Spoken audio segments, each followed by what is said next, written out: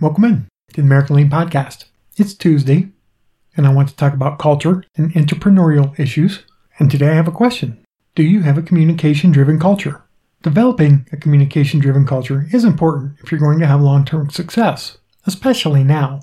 We all know that it is harder to communicate via Zoom or Teams or any of the other remote communication platforms. That doesn't mean you shouldn't make improvements in your communication and providing and receiving feedback. Let's get into the topic right after the intro.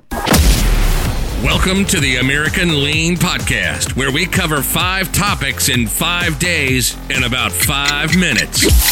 The only place in the world where you can get daily lean coaching. Your host is Tom Reed, and he shares his 30 years of experience and covers leadership, culture, entrepreneurship, lean methodologies, Industry 4.0, and interviews special guests on their lean journey. We're glad you're here, so let's go. Welcome in to the American Lean Podcast. It's episode 189. Now, I'm going to assume we've all been in a situation where we have received feedback we weren't happy about. What happened in that situation? How did the giver of the feedback provide the feedback? Proper communication and feedback helps shape individuals by correcting mistakes, but also recognizes their strengths and provides objectives that help them grow. I think it's best to follow some frameworks when having communication and feedback with employees. So framework number 1, build the communication infrastructure. Starting day 1 when employees begin, establish the communication infrastructure you'll use with them. Since they are new to the organization and unsure of the culture, start with twice weekly communications at a minimum. Then the next month, it moves to weekly communications, if that's acceptable with them. And after several months, work toward establishing a regular pattern. If you are gathering feedback from them about you as a leader, have them complete a form or provide feedback through an HR portal. Realize they will provide more honest feedback as they become more engaged with you as a leader. Framework number 2, share the why. I've seen companies implement processes or make decisions without sharing the why, and it confuses employees. Employees want to understand why something occurs, and that's just natural.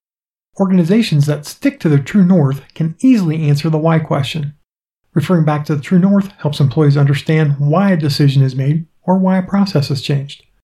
So make sure you're constantly communicating your true north with employees to help them understand the why. Framework number 3, teach everyone how to give and receive feedback. Delivering feedback isn't always easy. It's important to train employees on the proper way to give feedback. The tone, setting, and words used in providing feedback can add or subtract to the employee experience. The opposite is also true. It's important to reinforce that the company provides feedback because it has a continuous improvement mindset. It's important after providing feedback to develop an improvement plan together if needed. Framework number 4, lead by example. Employees look to leadership to see what they are doing and how they are behaving and responding. If employees see a good example, they will follow the lead. Realize employees aren't the only ones who receive feedback. Leaders should too, from all levels. And when employees observe how a leader responds and accepts feedback, they'll model that behavior. It is important as a leader that you give and receive feedback well if you want to develop a communication-driven culture. So the 4 frameworks are: build the communication infrastructure, share the why, teach everyone how to give and receive feedback, and lead by example. So I hope you can take this information to make yourself and your company a little bit better today. This podcast is for you, so if there are topics you'd like me to cover, or if you'd like to share your company's lean journey, please contact me at tom@americanlean.com. Full show notes can be found at americanlean.com/blog. Do you have a communication-driven culture? And if you're getting value out of the podcast, please give it a 5-star review on the podcast player of your choice so others in the lean and business community can find it and we can all learn together.